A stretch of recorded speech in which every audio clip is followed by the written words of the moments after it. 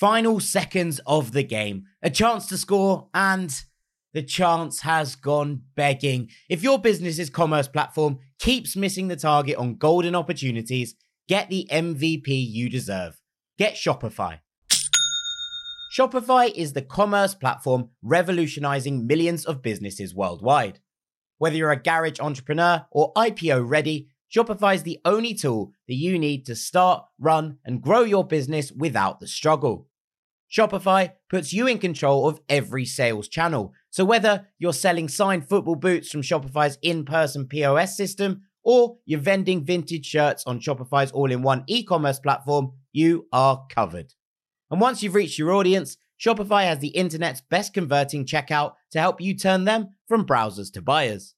What I love about Shopify is how, no matter how big you want to grow, Shopify gives you everything you need to take control and take your business to the next level. Shopify powers 10% of all e-commerce in the US. And Shopify is truly a global force, powering Allbirds, Rothy's, and Brooklinen, and millions of other entrepreneurs of every size across over 170 countries. Plus, Shopify's award-winning help is there to support your success every step of the way. This is Possibility, powered by Shopify. Sign up for a $1 per month trial period at shopify.com/ranks, all lowercase. Go to shopify.com/ranks to take your business to the next level today. That's shopify.com/ranks. Looking for a fun way to win 25 times your money this football and basketball season? Test your skills on Prize Picks, the most exciting way to play daily fantasy sports. Just select 2 or more players, pick more or less on their projection for a wide variety of stats, and place your entry. It's as easy as that. If you have the skills, you can turn $10 into $250 with just a few taps. Easy gameplay, quick withdrawals, and injury insurance on your picks are what make Prize Picks the #1 daily fantasy sports app. Ready to test your skills? Join the Prize Picks community of more than 7 million players who have already signed up. Right now, Prize Picks will match your first deposit up to $100. Just visit prizepicks.com/play100 and use code PLAY100. That's code PLAY100 at prizepicks.com/play100 for a first deposit match up to $100. Prize Picks, daily fantasy sports made easy. Hello, this is international football commentator Derek Ray, and you're listening to the Ranks FC podcast.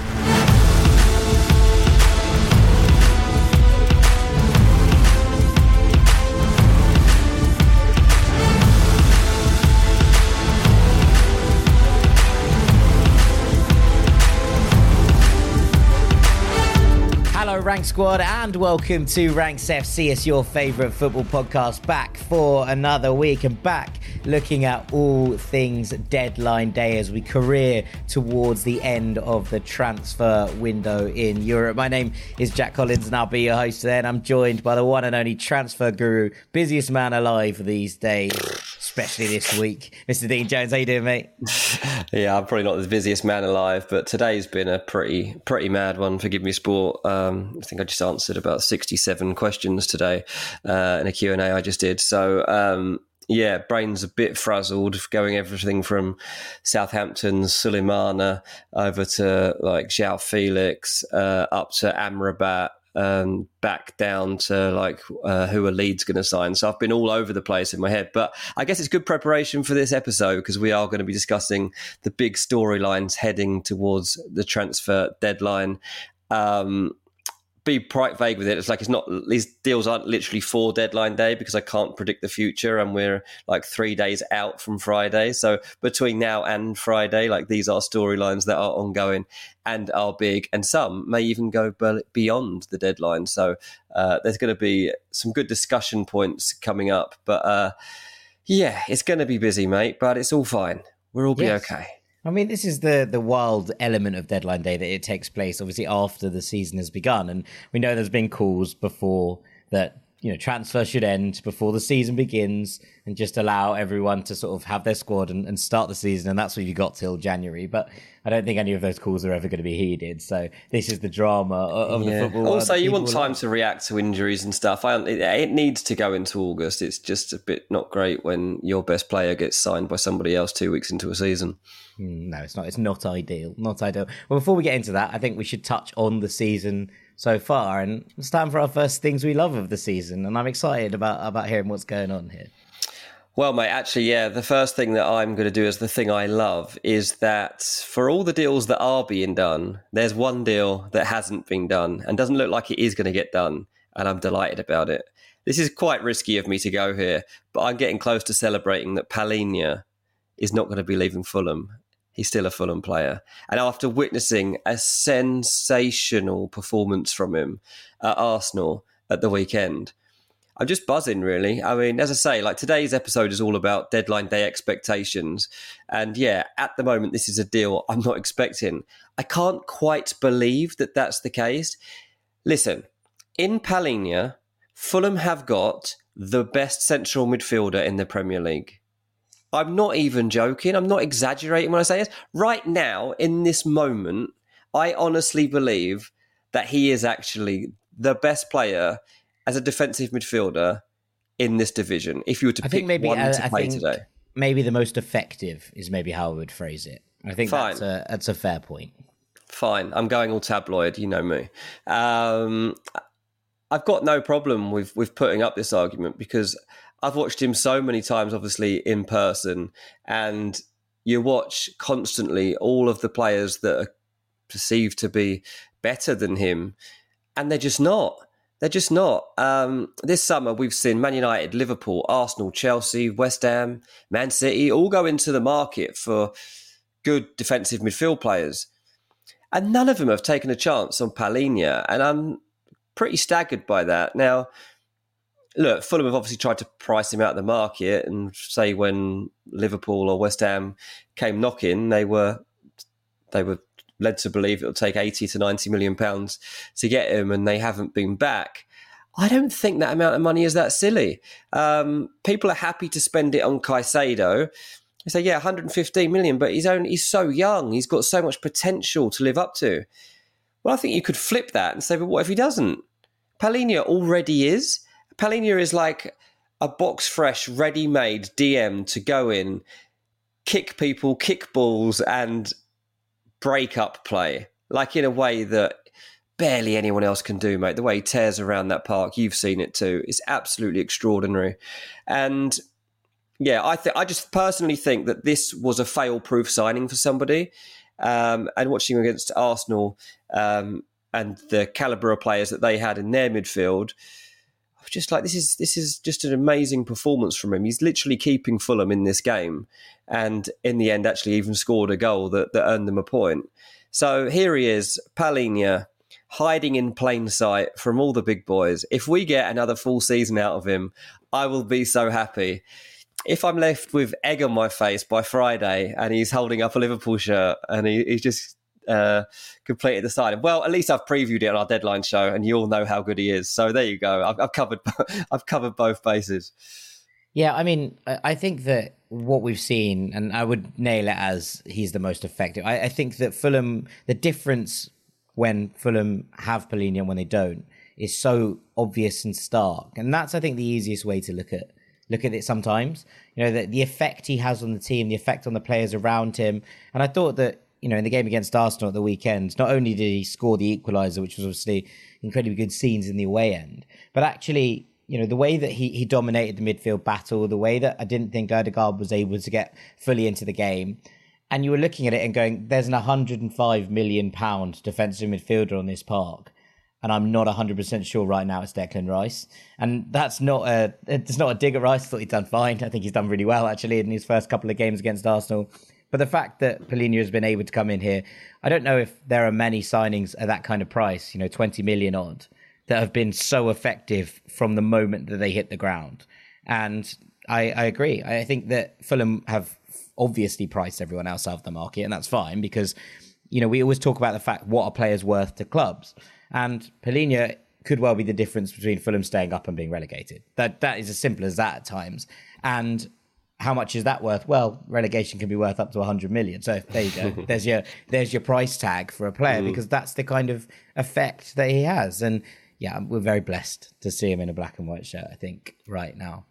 I want to take us away from the Premier League, though, and I want to take us to Spain, where Atleti on Monday night completed an away 7-0 rout of Rayo Vallecano. Now, you might remember that on the La Liga preview podcast, talked about the fact that I was worried about Rayo, having lost a couple of key players in the middle of the park, Santi Comesaña, etc., and having lost Iraola to Bournemouth.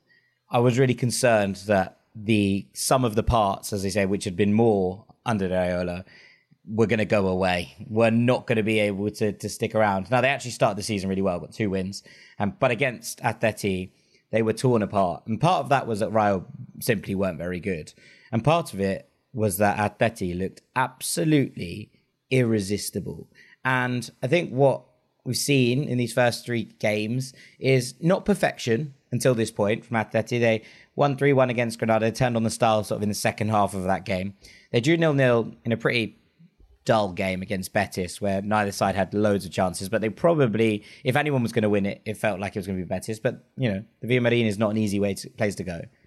And now they've come into this game against Rayo, and finally it felt like, okay, Atleti have arrived. Now, last year, in the back end of last season, they were the second best side in La Liga. They think they really probably should have taken that second spot off Real Madrid.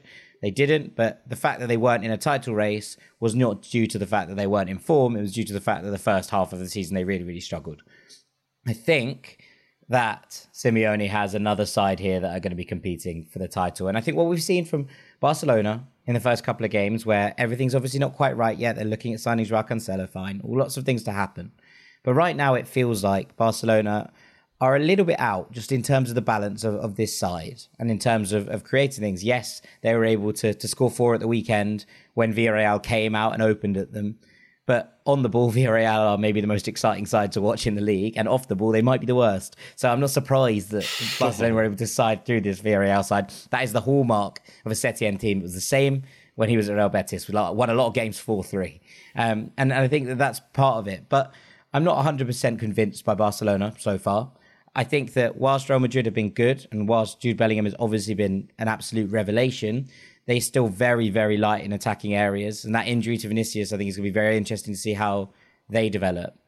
But I'm looking at this Atleti side and the depth in forward areas, the fact that they were able to bring Morata, Correa off the bench to replace Depay and Griezmann, and both of them got on the score sheet. The fact that Pablo Barrios has been moved into this kind of pivot role, wearing the kind of number 5, if you will, and being able to sit at the base there. And he's been absolutely sensational. And Simeone has come out and praised him on numerous counts. Rodrigo de Paul looks like he's playing the football of his life once again. There was a couple of absolutely ridiculous passes in this game to set up Nahuel Molina for 1 goal, to set up Griezmann for the opener. And suddenly, Saul's back and playing like he's never gone away. One of his touches to set up a Morata goal in the second half was pure like Saul of 3 years ago. It was sublime. Just the one touch, no look, and off Morata went behind the defence. And I just think that I'm looking at the depth in this side now. I'm looking at the quality that seems to be going on show. And there is absolutely no reason that Atleti can't be in this title race. And I'm kind of loving watching them, which, you know, sometimes you watch an Atleti side in the Champions League and that's most people's exposure as opposed to Atleti. And they play in a very abrasive style, which people like to go, they're just kicking people, they're wasting time. And they do that in big games. But actually, when they're on song, they are absolutely incredible to watch. And I think a 3-way title race would be a very, very good thing for La Liga this year. And right now, I think, despite the fact that they're second and Real Madrid have 9 points, I think Atleti have been the side that have impressed me most over the opening 3 games. And I wasn't really expecting to say that. Yeah, absolutely. I mean, just as a little subplot to that game as well, I was on Twitter and I'd seen a earlier on in the week or so, Phil Kitramilidis, who's a TV presenter on La Liga, saying how he had queued 12 hours for 2 Rayo season tickets. He said, horrific, disgraceful experience. These unbelievably passionate fans deserve better. And there he was holding up his 2 season tickets. So after I saw this scoreline, I was like, I need to go and do a check on this guy and check if he's okay. So I went straight back onto his timeline, and all he had done is retweet the picture with the quote, "This was actually the easy part." And yeah, a lot of people were there like, mate, I've literally only come to your page right now to do a life check. Hope you're okay. Some other people were like, well, good value for money, mate. Almost a goal for every hour in the queue. He's like, yeah, cheers, lads. Cheers, lads. But I had to point that out. Go and check out his timeline. Absolutely. But yeah, lots of fun. And look, Atleti being up there and about, I think is good for everybody, because this is a side that, and look, at the end of midway through last season, there was talk that Simeone might leave the club at the end of the window. There was talk that maybe his methods had failed. Now, obviously, we're very early on in the season, but I think the back half of last year and the fact that they've been able to open up and score big score lines, and numerous times at the back end of last year, and now again in the opening couple of weeks of this season, there's plenty to like. And I would urge that if people have an idea of what Atleti play like, it's actually maybe not quite as true as you might imagine, especially in games where they are the favourite. And to win 7-0 away at Vallecas is quite something in any given season. And so, yeah, it was a very, very impressive performance. I was going to talk about Milan here. I was all set to talk about Milan. And then I watched that game last night and was like, nope, I'm afraid I'm going to be changing tack. But I'm sure that Milan will get their flowers in the next couple of weeks. With that, I think it's probably time for us to pause on our first segment and start getting into the meat of this episode. All things deadline day. We'll be back after the break. Don't go anywhere.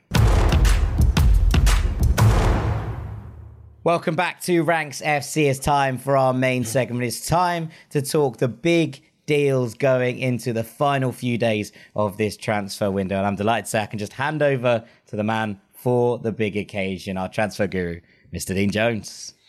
Yeah, no hospital trip for me this week. No diagnosis to be made. People seem to love that episode last week, by the way, where we were going through that. I got quite a few messages from people saying that was very funny. Give us more of that.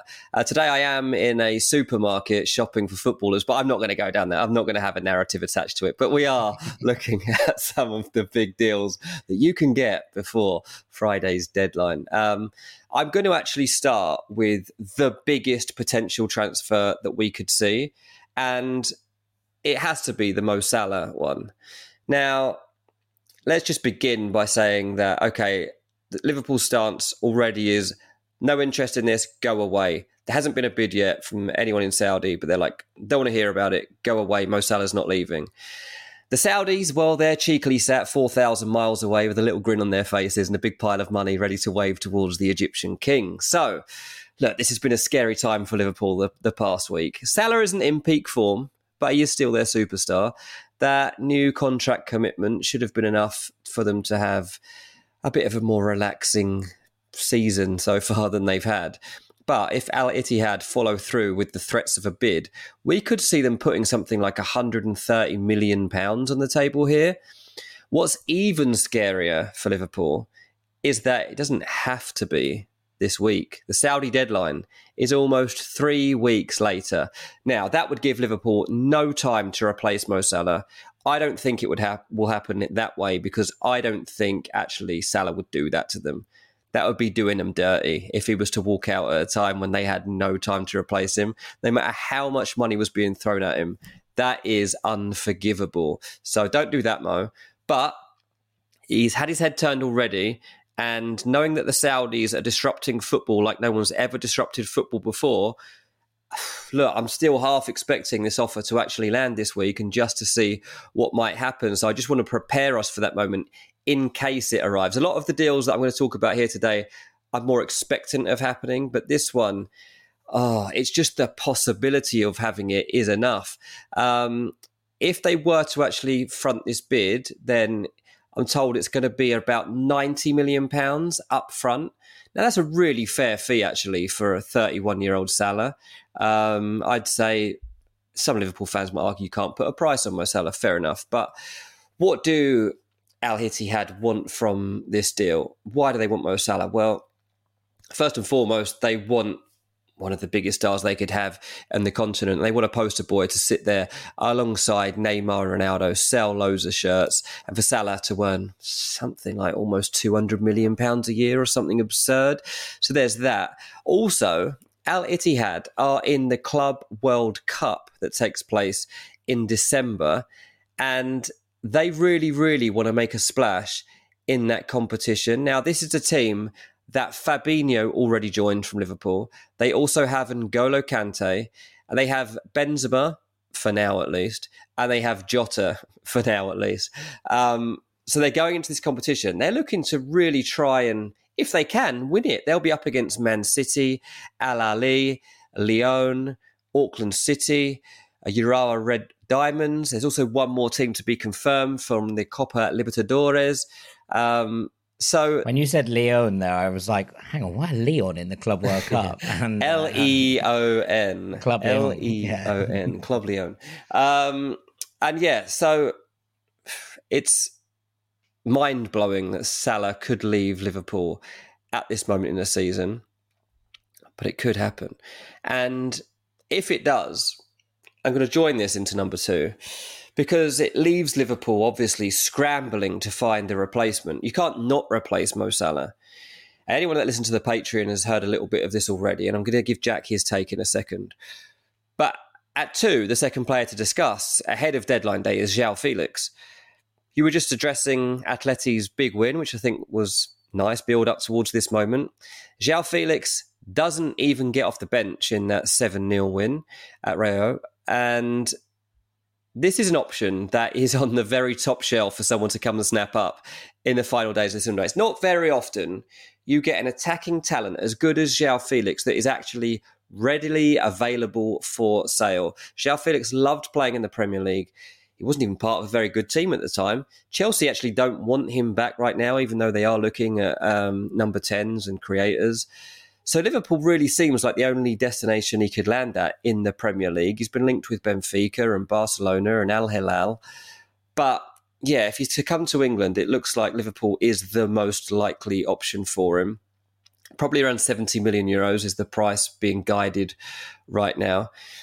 So this has some potential. I'm not necessarily saying it's going to happen. And Jack, you actually mentioned on Patreon on Monday that you didn't really like this replacement fit. And I know there are options that you do prefer if they had to turn to somebody else.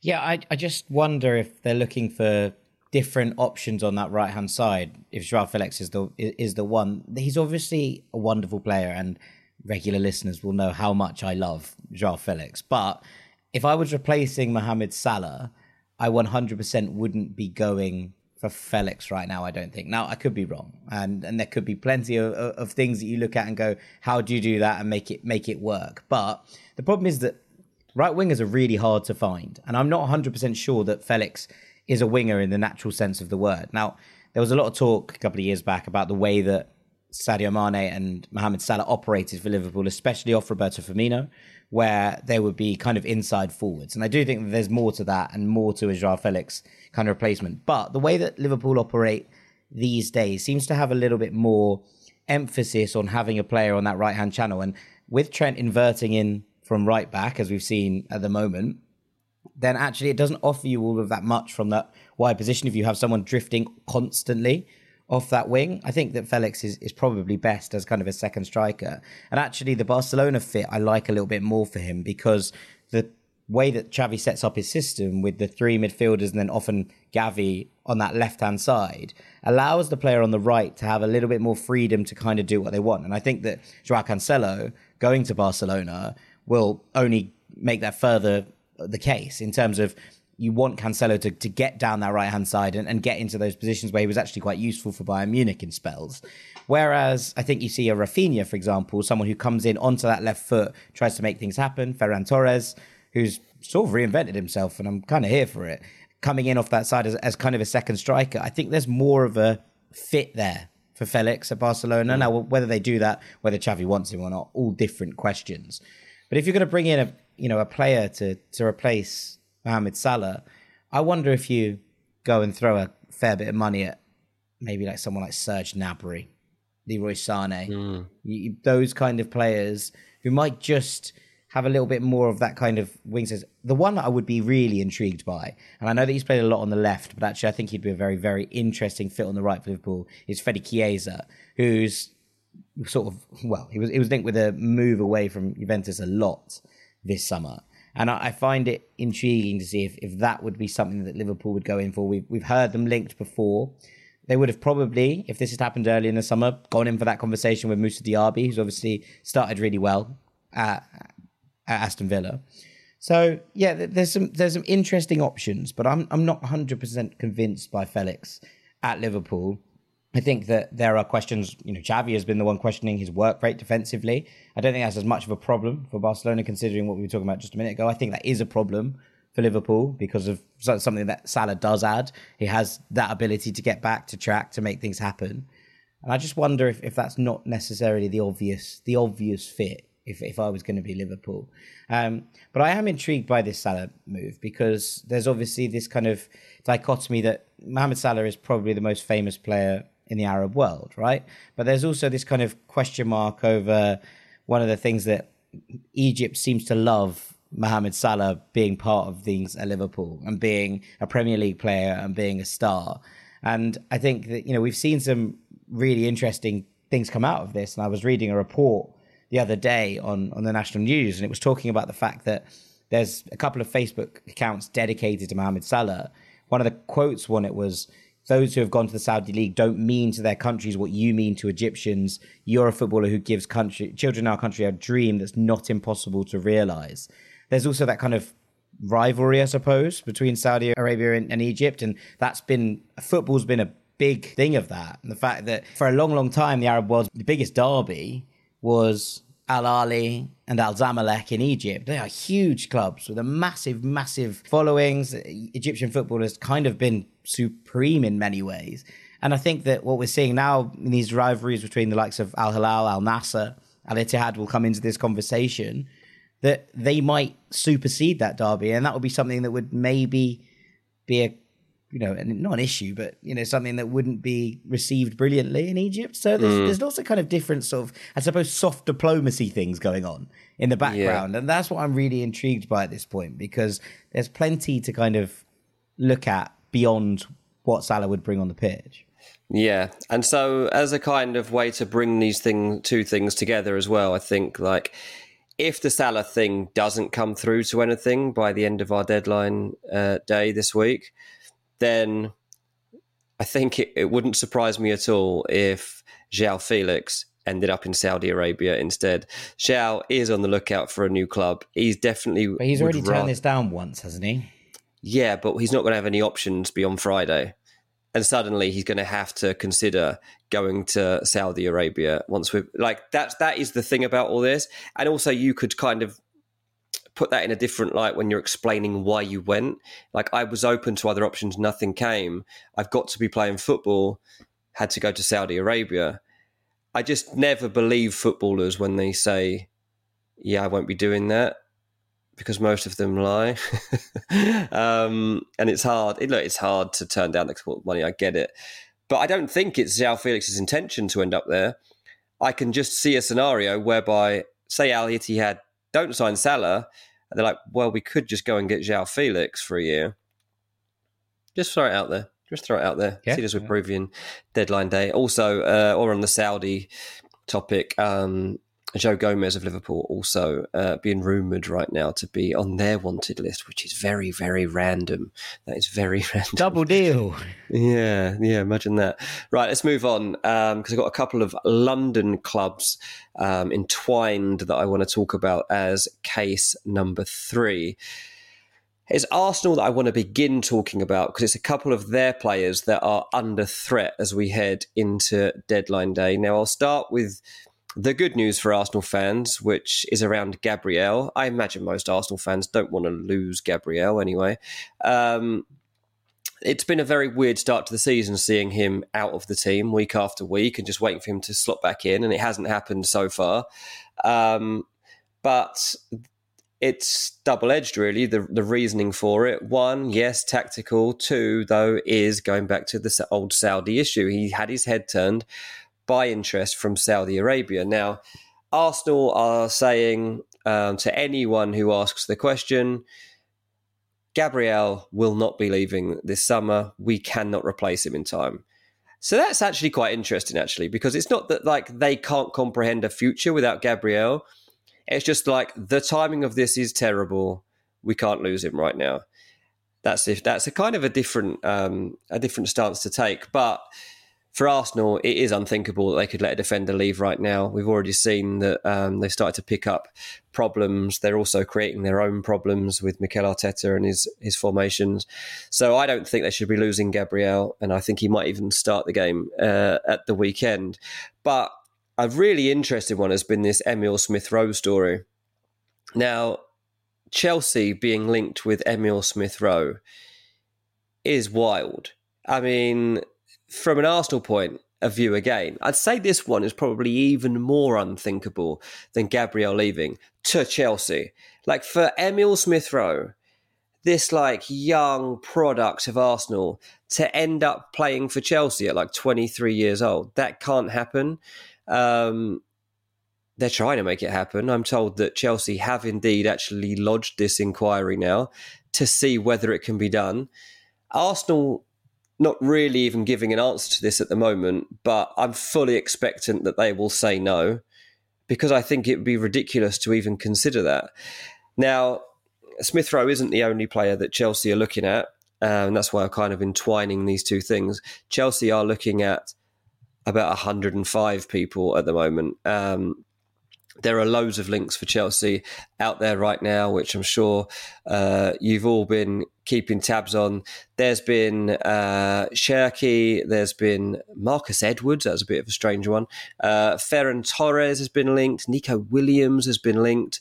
The one I kind of think we could look out for going into deadline day might be Rafinha. Now, Rafinha has always been one of those names that has cropped up during this transfer window, but then been shot back down again, saying, no, he's staying, not going anywhere this summer. But Chelsea do like him. They are looking for a player of his type. And while we try to figure out which of these 105 attacking players Chelsea are going to go for, I am wondering whether they could get Rafinha out there and actually, in turn, if it helps Barcelona, actually fill the other gap that would open up in their team. So what do you think about that? Yeah, I mean, it all goes back. These all feel interlinked, which is wild, and I'm quite enjoying myself the fact that it's all sort of mixed together. It's not a coincidence. No, of course, and we've seen Barcelona struggling with financial levers. As we spoke last night, it felt like that Cancelo deal was pretty much done. Then first thing this morning, I woke up to news that they'd have to cancel his flight because they couldn't get him there and get the documents signed yesterday. They were waiting for money to drop from a German source before they could make sure that deal went through. It was all a bit chaotic. And so this is the thing, that obviously Barcelona are doing a lot of work with Jorge Mendes. And part of that is that Cancelo, they want Cancelo. Xavi has been desperate to get him through the door as a kind of natural right-back option so that he can start to mix things up, probably play Araujo and Koundé together as centre-back, just be able to, get what he wants out of this back four. Fine, all of that's grand. But at the same time, Jorge Mendes is desperate to get João Felix out of Atleti. And so you kind of start to look at it and start to consider it. And then you go, okay, how does that work? If Barcelona basically don't have the money to sign Cancelo on loan, how on earth would they be able to front a deal for Felix out of Atleti, who probably don't really want to sell to a rival either? Jean Laporte is trying to deal with this and also have to deal with the fact that he needs to keep Mendes on side for other deals to go through, etc. And so he's trying to find a way of making that happen. And yet then if Chelsea come in for Rafinha, maybe that opens the spot up. But I would imagine that if I was Xavi, I wouldn't want to be losing Rafinha right now, especially when Xavi seems so unconvinced about Felix's ability to slot into this side. Yeah, exactly. Yeah, that was exactly the answer I was hoping you would give, because there does seem to be a knock-in effect of all of that. And that's kind of what we get when we get towards a deadline day. All these pieces do somehow end up falling together. And meaning teams turn to each other to kind of rescue themselves. Half the time it's a waste of time because the players either don't reach the capabilities you're expecting of. If you'd have just kept the player you had in the first place, they'd have probably been totally fine. A lot of the deals that we see in the next few days aren't that needed, but that's just where we are at this moment in the transfer window. Just on this, before you move on, how do you feel about the Smith Rowe deal? Because I can't see. I really like Emil Smith Rowe. I think he's a lovely footballer, and I thought that actually what was really interesting was watching him in that under-21 Euros, playing in the role that Arteta seems to have earmarked for Kai Havertz, and actually he was brilliant there. I really, really was impressed with how he performed. But I'm not sure if I was Chelsea, I'd be going, right, that's what I really need in this side. And what kind of message is that sending to Conor Gallagher, who's actually been brilliant under Pochettino so far, apart from in that one half where he played as the 6. Generally, I've been really impressed with Gallagher, and you know that I'm not completely and utterly sold on him being an elite player at a top club. Yeah, I haven't mentioned Conor Gallagher today, but he's obviously a player that you should also look out for in the next couple of days, actually leaving Chelsea. What I think is interesting is that Chelsea have actually been the ones that have created a problem for Emil Smith Rowe at Arsenal, because the role that Kai Havertz has been playing so far at Arsenal, I actually think Emil Smith Rowe would have carried out much better. I think that he would have been a better fit for that role that they've been looking for Kai Havertz and breaking out of midfield and like looking to get in there. And when you think back to last season, and Arteta was talking about, well, people were telling how Arteta had been trying to mould Emil Smith Rowe for a new position. You're thinking, well, now what happens for him? Because like his pathway has got another obstacle in the way. And it's like now Chelsea have sent Kai Havertz in that direction to cause some confusion.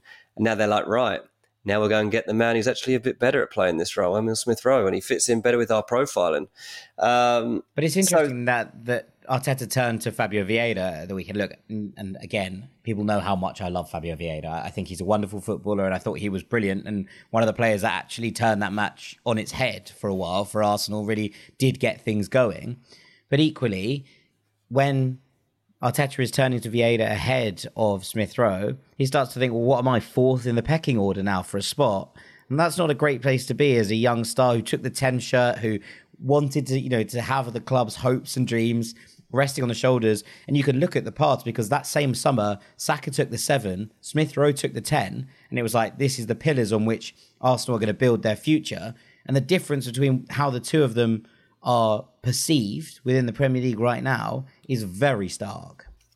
Yeah, absolutely. Yeah, it's very strange, as you say, especially taking that shirt number, that this is where we're at. Now, should probably clarify, as we're talking right now, like there is no indication from Arsenal on what their stance is here, but their stance before now has been that no, they wouldn't be interested in selling him. So I'm assuming, and people that cover Arsenal are assuming the same that I've spoken to today, that they won't even consider this, and they really can't consider doing a deal like that. For the next player, I am going to hang around the Chelsea subject. This one would be like playground for Twitter, or X as it now is. Marc Cucurella to Manchester United. Man United are desperate right now. This is bad. Luke Shaw suffering an injury setback. That means they are suddenly shopping in a position that they have not planned for all summer. It's probably the only position, really, that I haven't seen them going into deep detail on actually identifying targets. So here we are, a few days out from deadline, and that's exactly what they're doing. They haven't solved the midfield problem. They haven't solved the striker problem. And here they are signing a left back. I think that for Chelsea, the idea of Cucurella going to Man United on loan even is fantastic. I think Chelsea would welcome anybody taking him off their books at the moment, stop paying his wages, see if he can go somewhere, build himself up for a year, and hopefully sell him at the end of the season. Cucurella, I just got a text saying, yeah, Cucurella's very open-minded about the idea of this move if it can come through. Lifts it. What did they say? Something like lifts the profile of the club he'll be playing at right now and gives him good opportunities to play European football. I was like, okay, whatever. Yes, Marc Cucurella should be just open to anything right now because I don't feel like he's going to be playing that much football in the near future. I do want to remember, like, Cucurella was a good player at one point at Brighton, and like he can fit into certain structures. I'm just not sure that having Cucurella in his recent state of mind is going to be a good thing for a Man United team that already seem very fragile. You've got this problem with Harry Maguire and trying to offload him because, basically he's in a confidence crisis. I can't see that Cucurella is that much better off. So you're just putting a new problem in a new position as far as I'm concerned. But this is very real. This interest is something that we have to look out for. Certainly United are going to try and sign a left back. There have been a few other options mooted. I even saw Ryan Bertrand's name mentioned earlier on today. Marcos Alonso reportedly has rejected an approach from Man United, and the line that was attached to that information said he's not convinced by United's sporting project or the ability of their manager Erik ten Hag. So that was an interesting one. Wow. Tagliafico. You could just say no, man. You could just say no, yeah. Tagliafico is an interesting one that's being linked, and I quite like that. Because what I'm concerned about too with Cucurella is what happens when Luke Shaw's fit again. Like, what's his scope there? And Tyrell Malacia, right? That's the one thing that hasn't been considered. Malacia's that is true. 2-3 weeks off returning. The kind of hope is the end of the international break. We were pretty comfortable with the fact that United was stuck in a pretty good place with two left backs there that they could fill in. Now, obviously, Shaw has played at times at centre back for Manchester United over the last couple of months, I suppose. But yeah, I'm not sure that if I was a player who was a first choice left back somewhere. Now, Cucurella is a little bit different in that he clearly isn't first choice left back. He might not even be second choice left back at this point, although Lewis Hall's departure probably helps a little bit in that stead. I still think that Maatsen has staked a really impressive claim over the course of pre-season. So he might not even be second choice left back. He gets a chance to reset his career somewhere where he's not kind of universally been the scapegoat for a really, really bad season at Chelsea last year. So there's lots of things in regarding that where it's been tough, and obviously sometimes a new start helps. But I think if you're having a new start, moving to Manchester United, which is arguably the most watched club in the Premier League, is maybe not the place I'd be looking to just go a little bit under the radar for a little while. Yeah. I mean, that's fair. And the Malacia point has to be considered here. Like, he's actually a very decent player. But can he play that role long term? I guess that would be the question. But Tagliafico is somebody, obviously, that Ten Hag knows well from Ajax. And I think that if that was to be a loan deal, I could see a lot of sense in it. We've seen before. Leon won't want that. Why would Leon loan out Tagliafico to Manchester United when they know that the Premier League has more money than pretty much anywhere else, bar Saudi Arabia, in the world? I think that if you're going to Lyon and they go, right, put up a fee and we'll do it, fine, because Lyon have cover there, but I don't see why they would sanction a loan.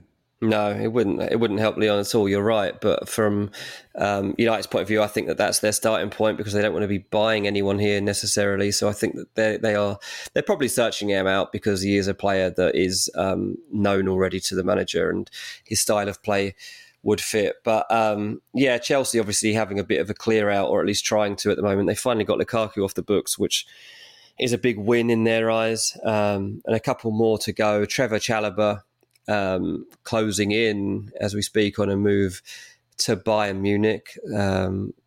Pretty sensational that one that of Thomas Tuchel to come shopping.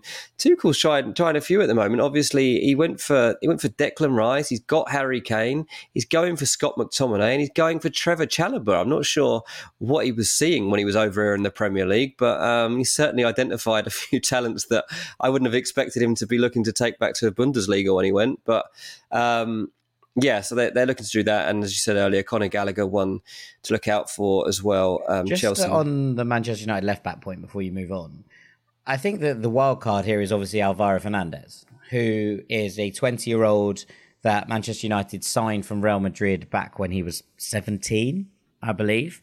Last year, he went on loan to Preston North End in the Championship. He made 42 appearances, I think, for them. He was very, very good. I watched him in a couple of games. He was outstanding in their game against West Brom. I remember watching last year. And I think that over the course of the season, he picked up 6-7 assists. He was very, very impressive. He was trusted despite being 19 when he made that move. And he's there sort of going, I want to take this opportunity. And he's, spoken to the press, or people associated with him have spoken to the press saying, I see this as an opportunity. Manchester United are thinking about loaning him out. I think, considering we're talking about covering potentially just a 4-week spell here before Malacia comes back in, it all seems a bit weird, unless they are desperate for Alvaro Fernandez to go out and get another 38 games on loan under his belt. Yeah, that's true. You'd have liked to have thought that United were better prepared than this, that they could have had internal options. I agree. So, and it also does take them away from what their main objective should be at this point of the transfer window, which is that Amrabat-shaped hole, or whatever you want to call it at this moment in time. I mean, Amrabat, he's been rumoured to be joining Man United for 3 months, and here we are 3 days away from the deadline and still no bid arrives, and really leaves him in a tricky position going into these last couple of days. Like, he's clearly been told that by his advisors or whoever that the bid is coming and that he can afford to act in this way at Fiorentina and kind of ostracize himself. But he now must be like, well, what happens if they don't bid? What's going to happen? Where are we going to turn? And if United do suddenly decide to go and find again a low-priced option for the midfield, even lower priced than Amrabat, then he could be stuck. And obviously, they've still got Højlund to come into this team, but I still think they're going to be short on goals. Martial is back fit again, but for how long, we don't know. I just want to say, while we're in this section, let's keep an eye on Jadon Sancho. Every year, you'll get someone kind of sneak up as somebody that's poached on deadline day pretty unexpectedly. And I feel like Sancho fits the bill on that. There's been a few clubs linked throughout the summer. And with Sancho not fitting into this Man United team, low on confidence, not in form, it wouldn't surprise me if someone put forward a proposal for Jadon Sancho on deadline day just to try and tempt something into happening. So, not loads of information around that one, to be honest with you, but it's just something that I'm wary of going towards transfer deadline day. Okay, yeah. It's worth keeping an eye on, I think, definitely. And it's interesting. It's really weird because obviously I watched Fiorentina at the weekend. They went 2-0 up at home against Lecce, and then they were pegged back to draw 2-2. Two very impressive results for Lecce, actually, away at Fiorentina, getting a point and beating Lazio at home on the first day of the season. They've had a good start to the year. But the moment you could just see that the second half was crying out for someone of Amrabat's calm. And Fiorentina haven't quite got there yet without him. And so I do think that if he was to end up not moving anywhere, he would be reintegrated into this setup because he's too good a player not to have in there. But equally, it's obviously not a great vibe from anyone involved to have been throwing toys out of the pram in this kind of manner. Yeah, absolutely that. Right, let's go over to Tottenham Hotspur, who have got some Harry Kane money to spend, and they are zoning in on Brennan Johnson right now. Now, it seems like this has come out of left field because Brennan Johnson has been linked with a move for Brentford for most of this summer. That was never going to happen. Nottingham Forest were never going to agree to sell him to Brentford because they consider them to be a rival. And from what I'm told, Brennan Johnson's actually been okay with that because, you know, his ambition hasn't really to elevate himself at a club like Brentford. If he was going to leave, then it was going to be a leaving for a big club. And Tottenham actually have had this player profiled and scouted for quite some time. So this isn't out of the blue. Johnson is a very versatile player, a versatile attacker that will suit what Ange is looking for. He is completely on board with this pursuit, was from the moment he came through the door. Brennan Johnson can play, I think, mainly on the right, but also can go through the middle. Has a decent scoring record as well with Forest. Now, are they going to manage to get more than £50 million out of Tottenham for this player? That's what I've been most sceptical of while this rumour's been building over the past week, because I've just never convinced that Tottenham are going to really push for a player of that level at that amount of money. But they are. Right now, they are actually going for it. Chelsea have also been linked, but there's been nothing concrete come of that so far. So at the moment, Tottenham are getting a free run at Brennan Johnson, who's very eager to get for this to happen. I mean, can you imagine being a player of his type, watching Ange's first few games as Tottenham manager, and then knowing that you might be becoming part of that? I mean, your mouth would be watering at the thought of it, wouldn't it? So this it might actually go down to deadline day. I should point that out. Tottenham not got a great record for getting deals done quickly, and one is quite complicated. So I don't think this is going to be imminent. So this might actually be a deadline day preview one. But yeah, Brennan Johnson, really good player who Tottenham are hoping can add to their attack. Yeah, I mean, I like it a lot, and it does feel like it fits Ange's system. It gives them options in those attacking areas. It gives them different, a player who's very versatile. We've seen him play in a front two for Nottingham Forest, but we've equally seen him play wide for Wales. We've seen a variety of different things from Brennan Johnson, and I'm still not completely and utterly convinced as to where he plays. I'm not sure what his best position is yet. And I think that the fact that he's still snatching at chances a little bit means that he's not necessarily quite a number 9 for me. And I wonder if that's something that will be just playing on Tottenham's mind, that they don't have a multitude of options at number 9 right now, and they have more options in those wide spots. But, we've seen Richarlison play wide. I wonder if that's something that Ange would be considering. We've seen differing situations where Tottenham have been able to rotate. I like it as a move, and I think that Brennan Johnson's excellent. But I'm just a little bit wary that if Tottenham are going to spend the vast majority of the Harry Kane money on Brennan Johnson, are they going to leave themselves slightly short at number 9?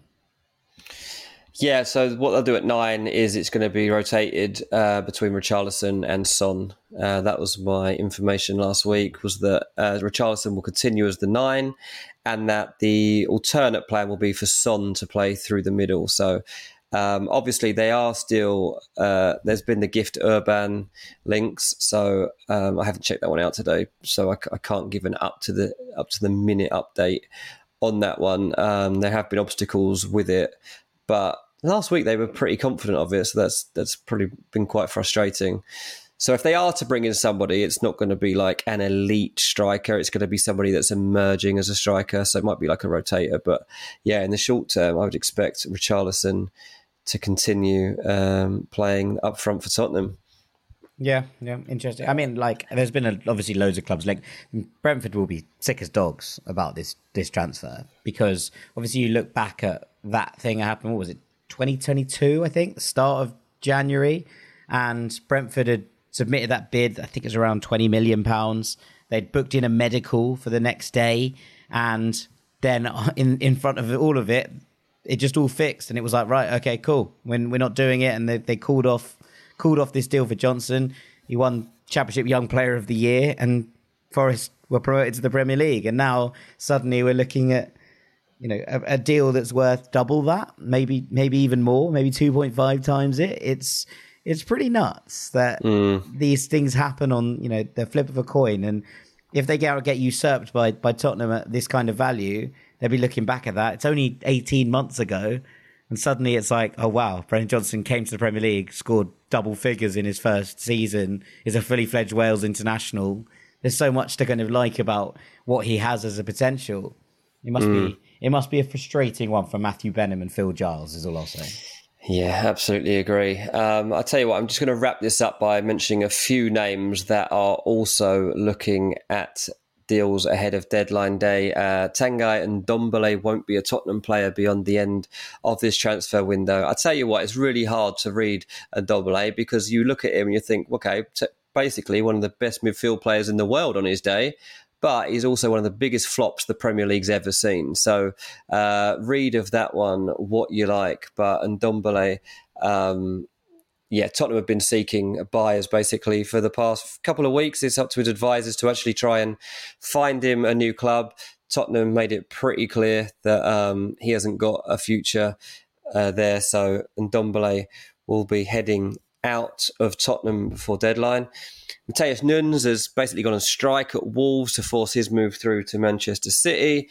So sorry about that, Wolves fans. That's not a nice way for that one to end. Hopefully you get the money in time to actually spend some of it, because you're going to need it. Clement Longley to Aston Villa has potential as we're speaking right now. They're looking for one more defensive reinforcement.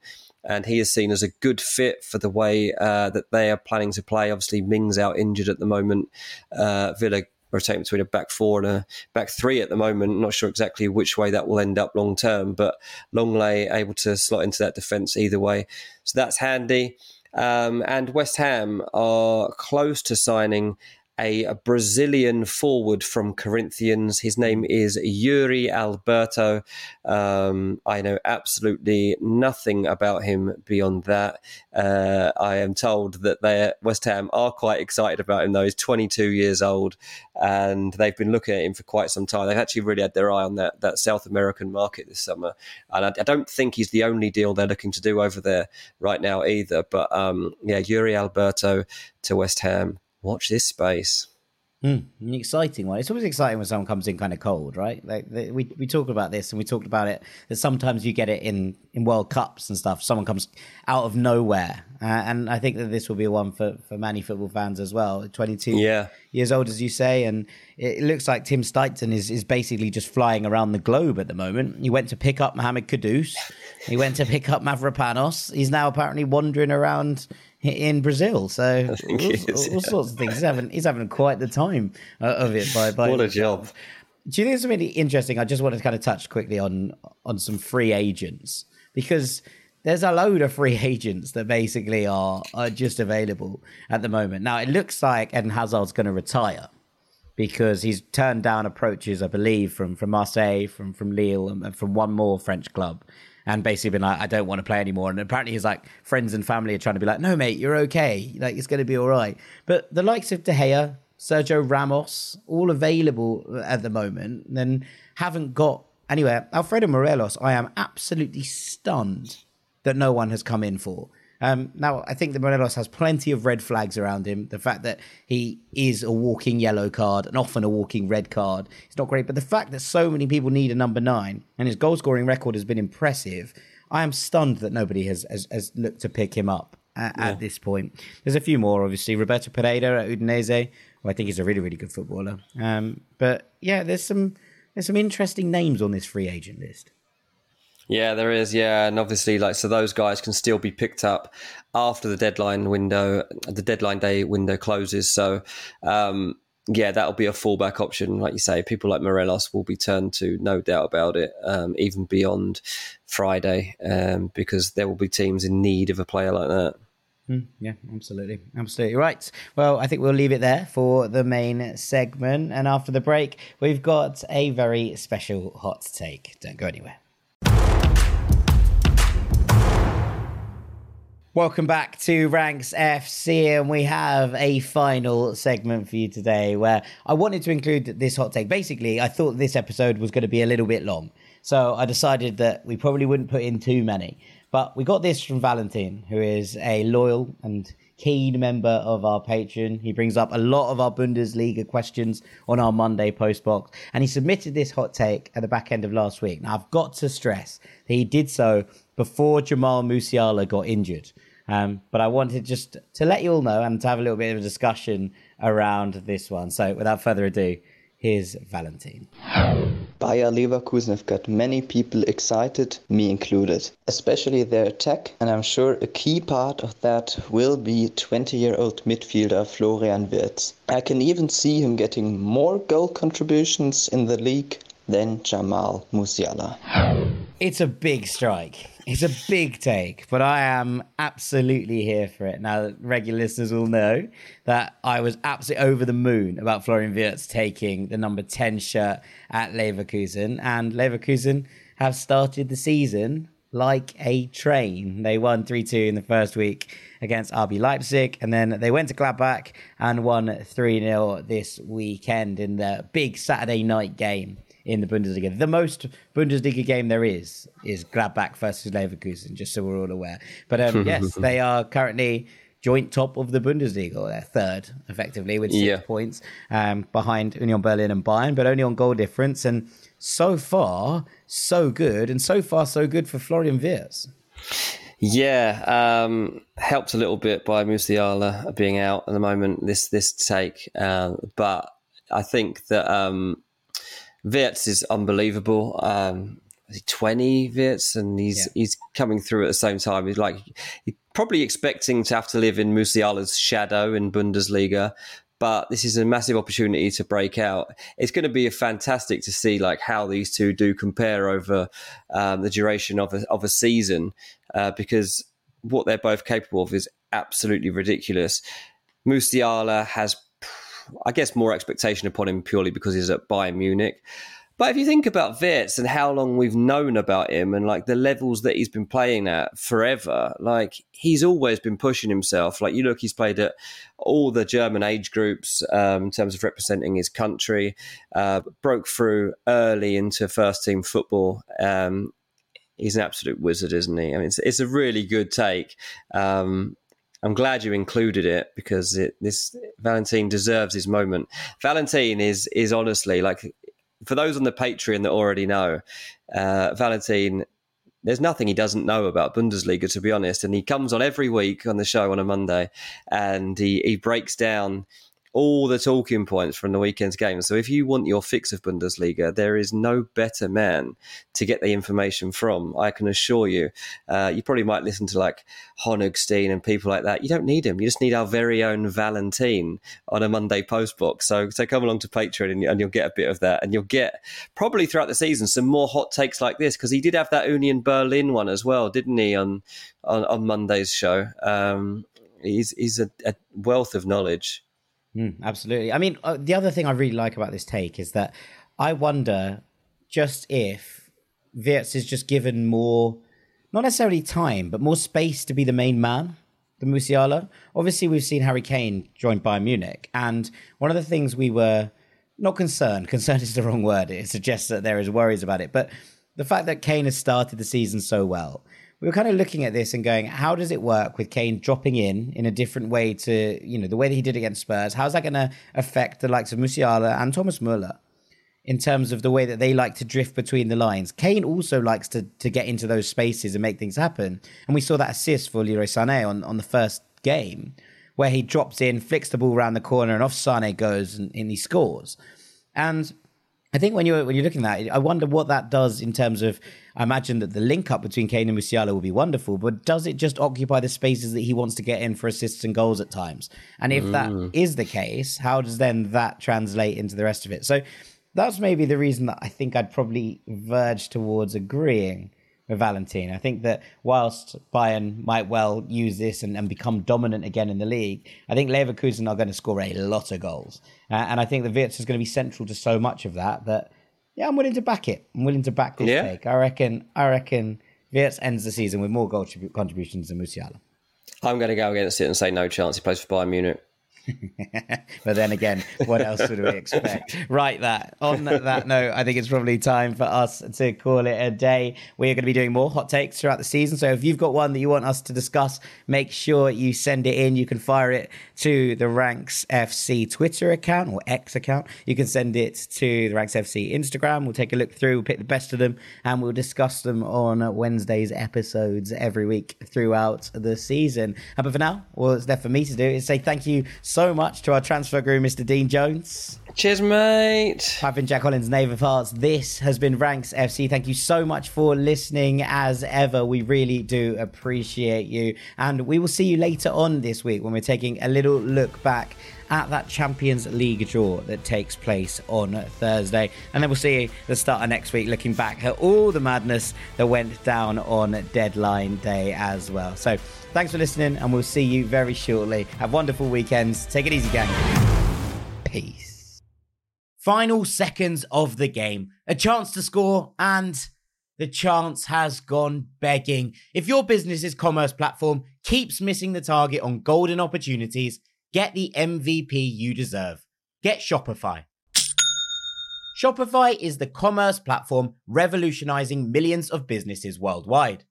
Whether you're a garage entrepreneur or IPO ready, Shopify is the only tool that you need to start, run, and grow your business without the struggle. Shopify puts you in control of every sales channel. So whether you're selling signed football boots from Shopify's in-person POS system, or you're vending vintage shirts on Shopify's all-in-one e-commerce platform, you are covered.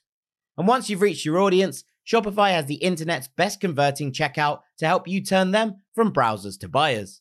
What I love about Shopify is how, no matter how big you want to grow, Shopify gives you everything you need to take control and take your business to the next level. Shopify powers 10% of all e-commerce in the US. And Shopify is truly a global force, powering Allbirds, Rothy's, and Brooklinen, and millions of other entrepreneurs of every size across over 170 countries. Plus, Shopify's award-winning help is there to support your success every step of the way. This is Possibility, powered by Shopify. Sign up for a $1 per month trial period at shopify.com/ranks, all lowercase. Go to shopify.com/ranks to take your business to the next level today. That's shopify.com/ranks.